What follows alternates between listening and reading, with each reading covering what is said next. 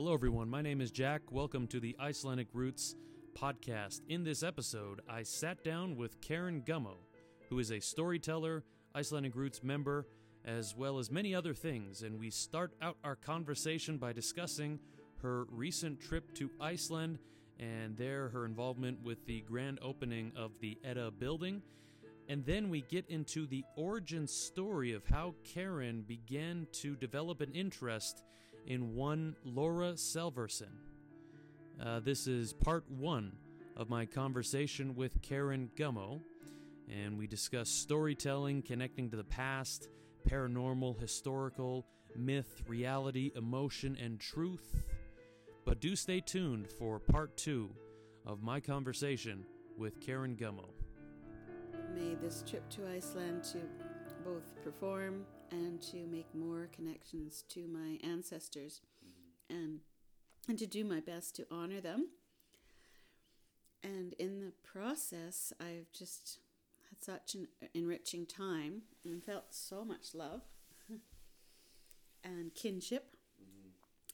And there I was 17 years ago on that soccer field, and a very generous man offered me up to tour his house, which was once only for 5 years or 4 years. It was rented by Laura Salverson, Laura Guðmund's daughter. No, Laura. It would be Laura's daughter, really. But Laura Guðmund Salverson and her husband George, and their little son George Jr., who was 7 at the time. He's, offered me up a chance to tour the house, which is really looking like it's virtually unchanged since 1923, and then borrow the books that Laura Salverson had written. And I had not heard of Laura Salverson. But she was a gypsy, like so many people on Earth, nomadic, due to poverty and due to seeking out with new hope some other circumstance.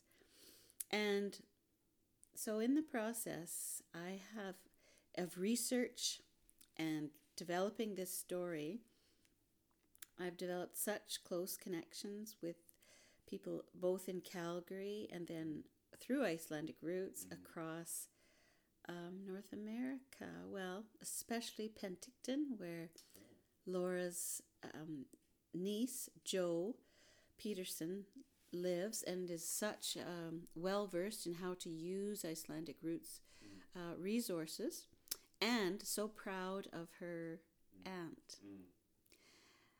Julie Salverson, granddaughter of my beloved Laura, didn't know anything really much. She did. She knew some things when they were not happy things always. But I wasn't sure if she would be interested. I was terrified because who was I, not being part of the family, and I was going to tell her grandmother's tale in first person. In Banff. And then after a while, there were connections made through Hulda Karen Daniel's daughter that I should bring it to Iceland to the opening of the Edda. Yes. I was just terrified again. And yet not, because I had spent so much time getting to know Laura through research and through rehearsing bits of her story, that I was just entirely looking forward to it and knowing that I'd make more connections through her story. And I would help Julie Salverson, who's a professor just about to retire at Queen's University in Kingston, and who deeply loves her father, who has died now. And he was, I learned, one of Canada's most important storytellers of the Second World War because of his crooked nose. He couldn't go overseas because who knows what would have happened when he put on a gas mask. And he, because of his mother, with whom he had a tenuous relationship, partly because of his wife, who didn't like her, but I don't know if we should talk about that. No, we don't have to talk about that. But So Julie, very proud of her father and his tour of the world to end world hunger after he retired as CBC's most prolific playwright for radio and television. And he even collaborated with his mother. And in interviews that Julie sent me, I learned that he was a sportscaster, a broadcaster in Flin Flon, Manitoba, when someone in the studio said, "We need a New Year's play. Your mother writes, doesn't she? You can write it. We need it for tomorrow." And he responded, not thinking he could really do it, but then after a while finding it not to be such a challenge, because as a boy he'd sat in his mother's studio when she gave salons and entertained visiting professors. And so serendipity for me that Julie had this new passion to discover more about her grandparents, and especially about her grandmother, and said to me when I connected to her over and over, "I want to come and hear you perform." "Oh, but I'm having gallbladder surgery when you're in Banff." And I thought I could come in the summer, but something else came up. And then she said, "Oh, you're doing it in Iceland? Okay, I'll come to your show and we'll meet there." And I thought, okay. Out of all the places, it's the furthest one. It's the furthest one. But she said, as far as she knew, she was the first person in her family to go back to Iceland since 1886. Wow. The thing she didn't know is that her grandmother's youngest brother, Albert, was he went to Iceland for the anniversary of the of the Althing, the 1000th anniversary in 1930, and then he stayed there. He never left. And he became a diplomat. So a politician and a diplomat. Yeah. And so we didn't find, well, we did. We found someone who was a fourth cousin to Julie, and she was our volunteer tour guide who took us to find their homesteads or their lands on the Snæfellsnes Peninsula. And we intended to go to Reykholt, which is where her Ingebjörg, Laura's mother, spent many years, and actually so did Laura's Laura's father, so Julie's great-grandfather. It's tricky with all these fathers. It depends on whose point of view I'm referring to, or who's... Right, true. Yeah. And so it turned out that this very beautiful, fit 79-year-old drove us all around and talked about how this mountain connected to this saga and this one, and she'd been to the top of all of them. I was royally treated by cousins at Holar and met Valgir at Hopsas again, but only for a quick visit. Right. Heard about the day that Sierra screamed because she was reading a scene from Bill Holmes' novel, and she saw the ghost in the room. And heard about your... So people have kept asking me, and meeting with Nelson a couple weeks ago, he said, "Did you have any experiences when you were in Brimnes?" Yeah. And other people have asked me this as well, and I think it's in his book, in Windows of Brimnes, or maybe a different book, but one of them talks about the ghost that lives in the spare bedroom off of the kitchen. And I was reading that, and I was like, oh yeah, that's the bedroom that I'm sleeping in. And I'm, of course, reading this after having been there for a few days already. And I was like, oh, that's so interesting. I wonder if anything will happen. And sure enough, I went through the whole 2 months there, and nothing really like that stood out to me. But I think now reflecting on it, it maybe depends on how you define experiences. And of course, we're kind of talking about what people would call the paranormal. And I think my understanding of this sort of thing has been so skewed by ghost movies that I'm always thinking it has to be something terrifying. It has to be, like you said, something that makes you scream to be this connection. But as I think back to it, I definitely felt a connection to something that I don't know if that was just me creating this connection. I was reading the books that Bill Holm was reading as he wrote his books. I was reading his books that were shaped by the perspective of him being in the same house as me. I was meeting with and spending time with the same people that he knew as well. So I felt the connection through that. I don't know how much of that is just you create in your mind, or how much of that is something you could call like a spirit that is guiding you. I think you could interpret it either way.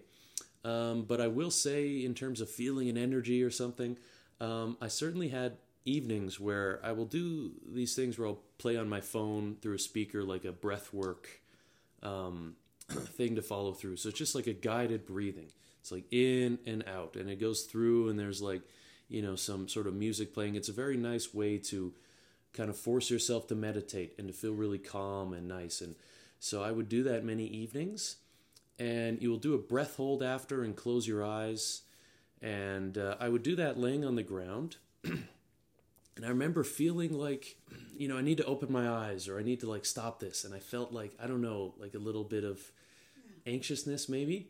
And I don't know if that's like feeling something. Of course, the door is never locked in the house too. So maybe there is just a bit of like, cautiousness. Like, okay, maybe you shouldn't be, so you should be a bit more focused and mindful of things. But that's all I can say to feeling any sort of a connection to what you might call the paranormal. I've been thinking about this a lot. Of people have been asking me, did you have any experiences? And that's all I can really say, which maybe is to be interpreted that way. I'm not sure. Yeah, I think when you have that much time of quiet, I think you're bound to have a paranormal experience because you are welcoming it in a way, in that you're listening so intently. And I do. My husband keeps saying he gets mixed up about who's who in the family of my ancestors, and he'll say, "Well, you don't know Ofager, do you? Because he died the year before you were born." And I say, "Yes, I do. I know him so well." And it is that extended time, just reading articles, interviewing people about how he ran like a Laplander, and how he walked from Markerville to Calgary to be a shepherd for Scottish sheep ranchers on the Nose Creek, and went home with a bag of sugar and coffee and flour on his back and a bit of cash, so he could increase his herd of sheep, and fording the rivers because there were no bridges. And yes, you really get to know someone through that. And I don't know if you look up a definition of paranormal, if it means it has to be like ghost stories, but then there is, just like you're saying, a way that you can really feel like you know someone, even if, like you said, they passed away before you were born, or you've never actually met them.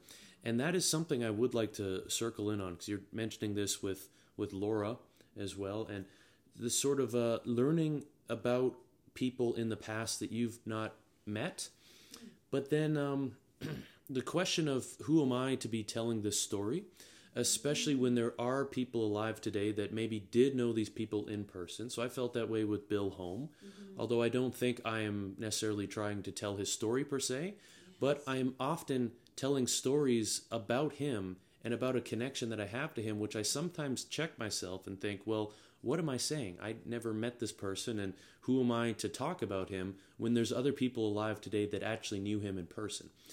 But I'm constantly trying to think that through, and so I would like to just hear more about how you think about that. And you kind of were touching on that already with your experiences telling the story of Laura. So with her family in the vicinity. Yeah. Yes. I do find that the most terrifying audience that I can have is my own family. I know of talking to people within theater who are performing, and they'll often say they get the most nervous when they have family members in the audience. I would tell the story of my mother and my aunt robbing magpie nests around Red Deer so that they could have a little cash to buy some candy, and the way I tell it, they end up getting a message from a Norwegian bachelor who gets invited for dinner now and then, and who loves magpies. A new view of this horrid bird, who's so much like humans. Too smart for their own good. Yeah, and so I told it at a family reunion, and And I lay, and I know that my aunt still sometimes would go and strangle magpies or just throw the eggs out of the nest. And I just shivered in my bed that night, and I thought, and I went to talk to her even like 2 days later, and she said, "Oh, Karen, it was a great story." But she, like, I think she knows all the things I threw in there, I invented. Right. But I do, when I tell stories in schools, children often say to me, "Is that story true?" And what I say is, and I learned it really from a folk tale called The Curious Girl, that there is and from other storytellers, because I'm part of a whole community of storytellers, that there's truth in every story. And I think we see that when we compare our impression of a novel that we read or of something that we shared together and experience, and I remember it this way and you remember it that way. So I just say there's truth in every story. Right. Might be, just a thimbleful or a truckload. Where is the truth for you in that story? Yeah, it's interesting. It actually makes me think about this in many ways. Of course, it's sort of like the, I don't know if you call it a debate or not, about the sagas and how accurate information is in different books versus other ones, and say, oh, these ones are a bit more fictionalized, whereas these other ones are accepted as a bit more truthful. And that's certainly a conversation around the sagas. I often think about that so much with all types of reading today even, and how history can be written in so many different ways. So you can get a history book that's just totally factual, but then there could be other truths outside of that, not even changing the actual facts, but just bringing in different perspectives. And I actually meant to ask Nelson for a bit more insight onto this in terms of writing history in the way that he has, because doing the bits of writing that I've done, I oftentimes get concerned about my writing and think like, oh, well, maybe this is something I need to research more, right? Like, I'm just writing this story that I heard from one person, but maybe that's not true. So I get kind of worried that I'm going to be writing something that isn't true and that'll maybe have a negative impact. But I think, like you're saying, maybe I need to take more of the approach that there's some truth in everything, and as long as you're not blatantly lying, right, then there's not going to be harm done by it. You're actually, I think, falling in love with your character, and certainly Laura has had some bad press because she was not born in Iceland, and she only learned about it from the tales her parents told her, and then interviews that she undertook in Winnipeg with elders who were there. Some of them might have been related to me, who went to Kinmount first, then to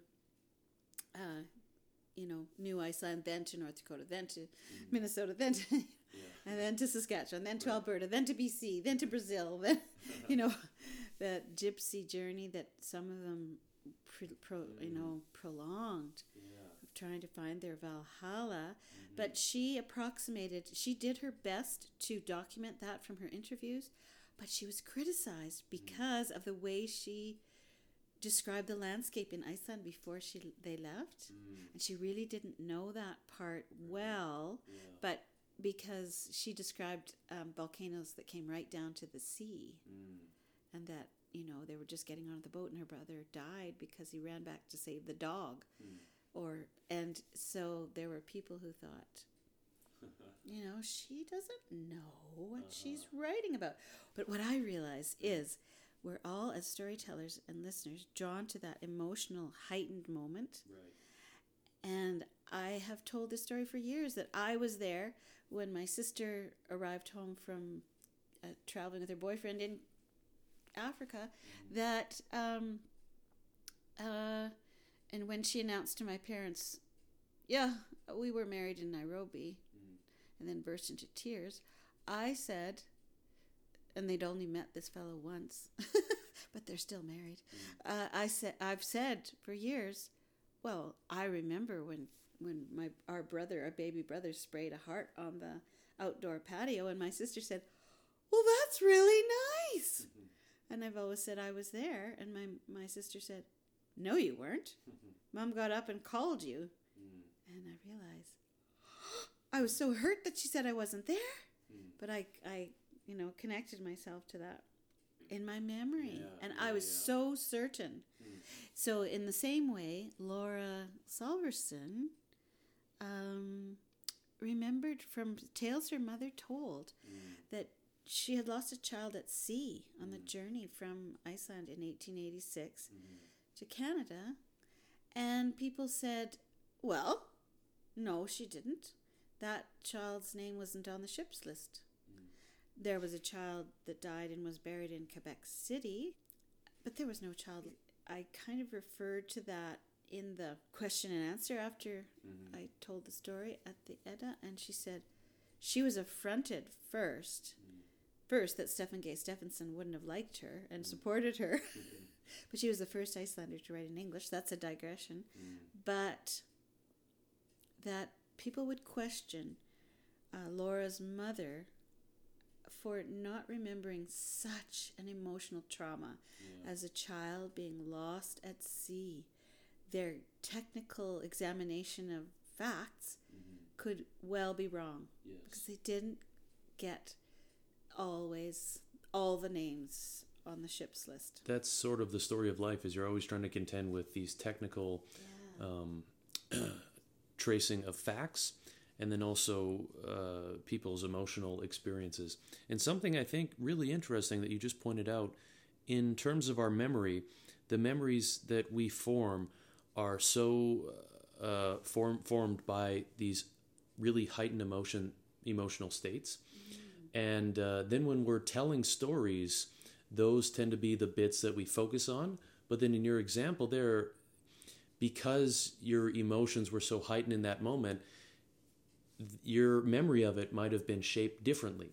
So then you focus most on that, and then you're telling the story of that, and then you're almost then creating this sort of new reality. So it's fascinating which comes first, right? The emotional experience that we have that shapes our memory of that, and then telling the story about that because that was the most emotionally heightened moment, and then that reinforces that over and over and over again. And I wonder how much of our history is based on that. Because they'll tell you in a trial. Yes, right. Someone gets is certain that they saw this thing, and then they begin to look at all details of it and think, I don't know if you were really there or not. Right. I don't know, but you, my dad said, Karen, you tell that story about how I let the chickens walk through the pies? I don't remember that at all. And only I just get blamed for everything. And I said, Dad, I've been telling that story for 15 years. So it's true. Yes, right. That's the thing, right? So, I don't know. That's very fascinating. And I'm sure that's the history of so many books and stories. And if we're focusing on the sagas and the stories that Icelanders tell, I think in many ways, I'm sure you could just figure out that's the history of it, is that sort of storytelling dynamic that plays out.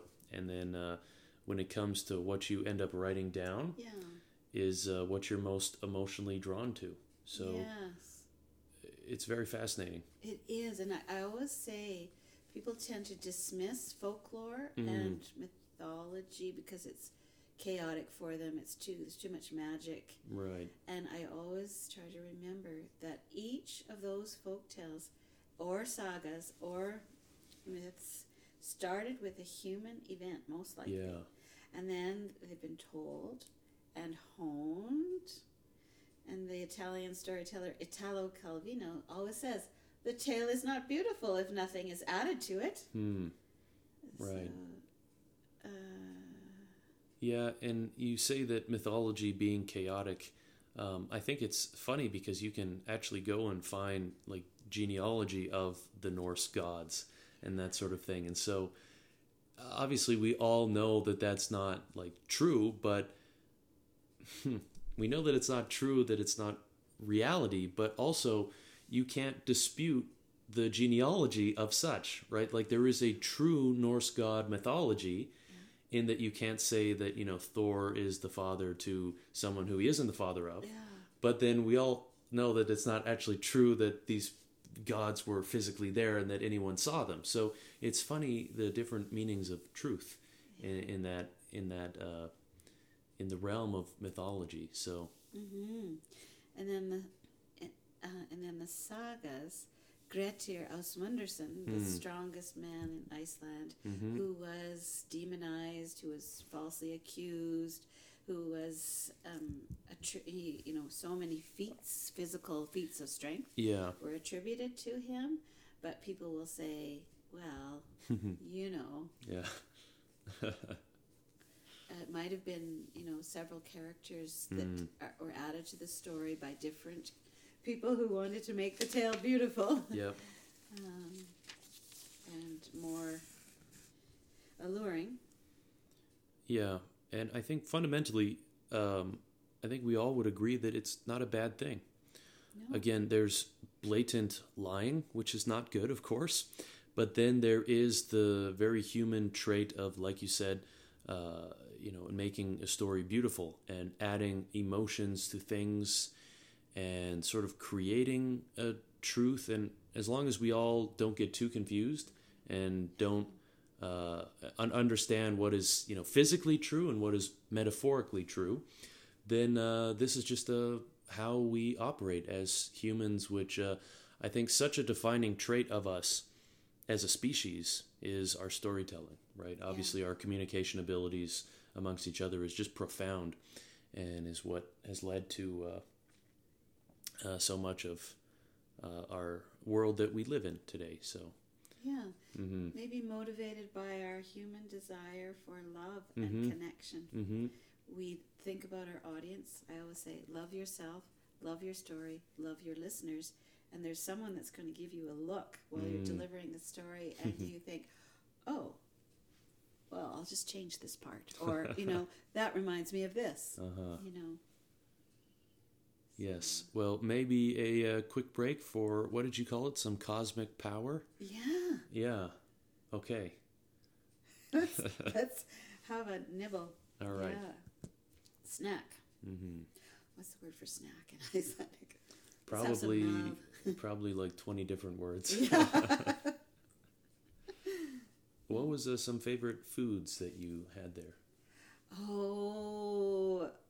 Or is that a whole podcast segment in and of itself? Just the homemade things. Yeah. Amazing trout with,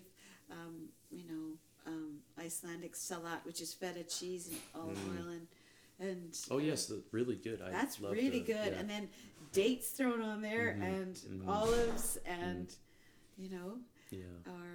and lamb. Just yes. Oh, my goodness. And so many things. And I made vina torta while I was over there with my cousin's rhubarb jam and some prunes that I bought. And did they know about vina torta, who you made it with? Yeah, they did. Yeah. They did. But they said they almost always had it with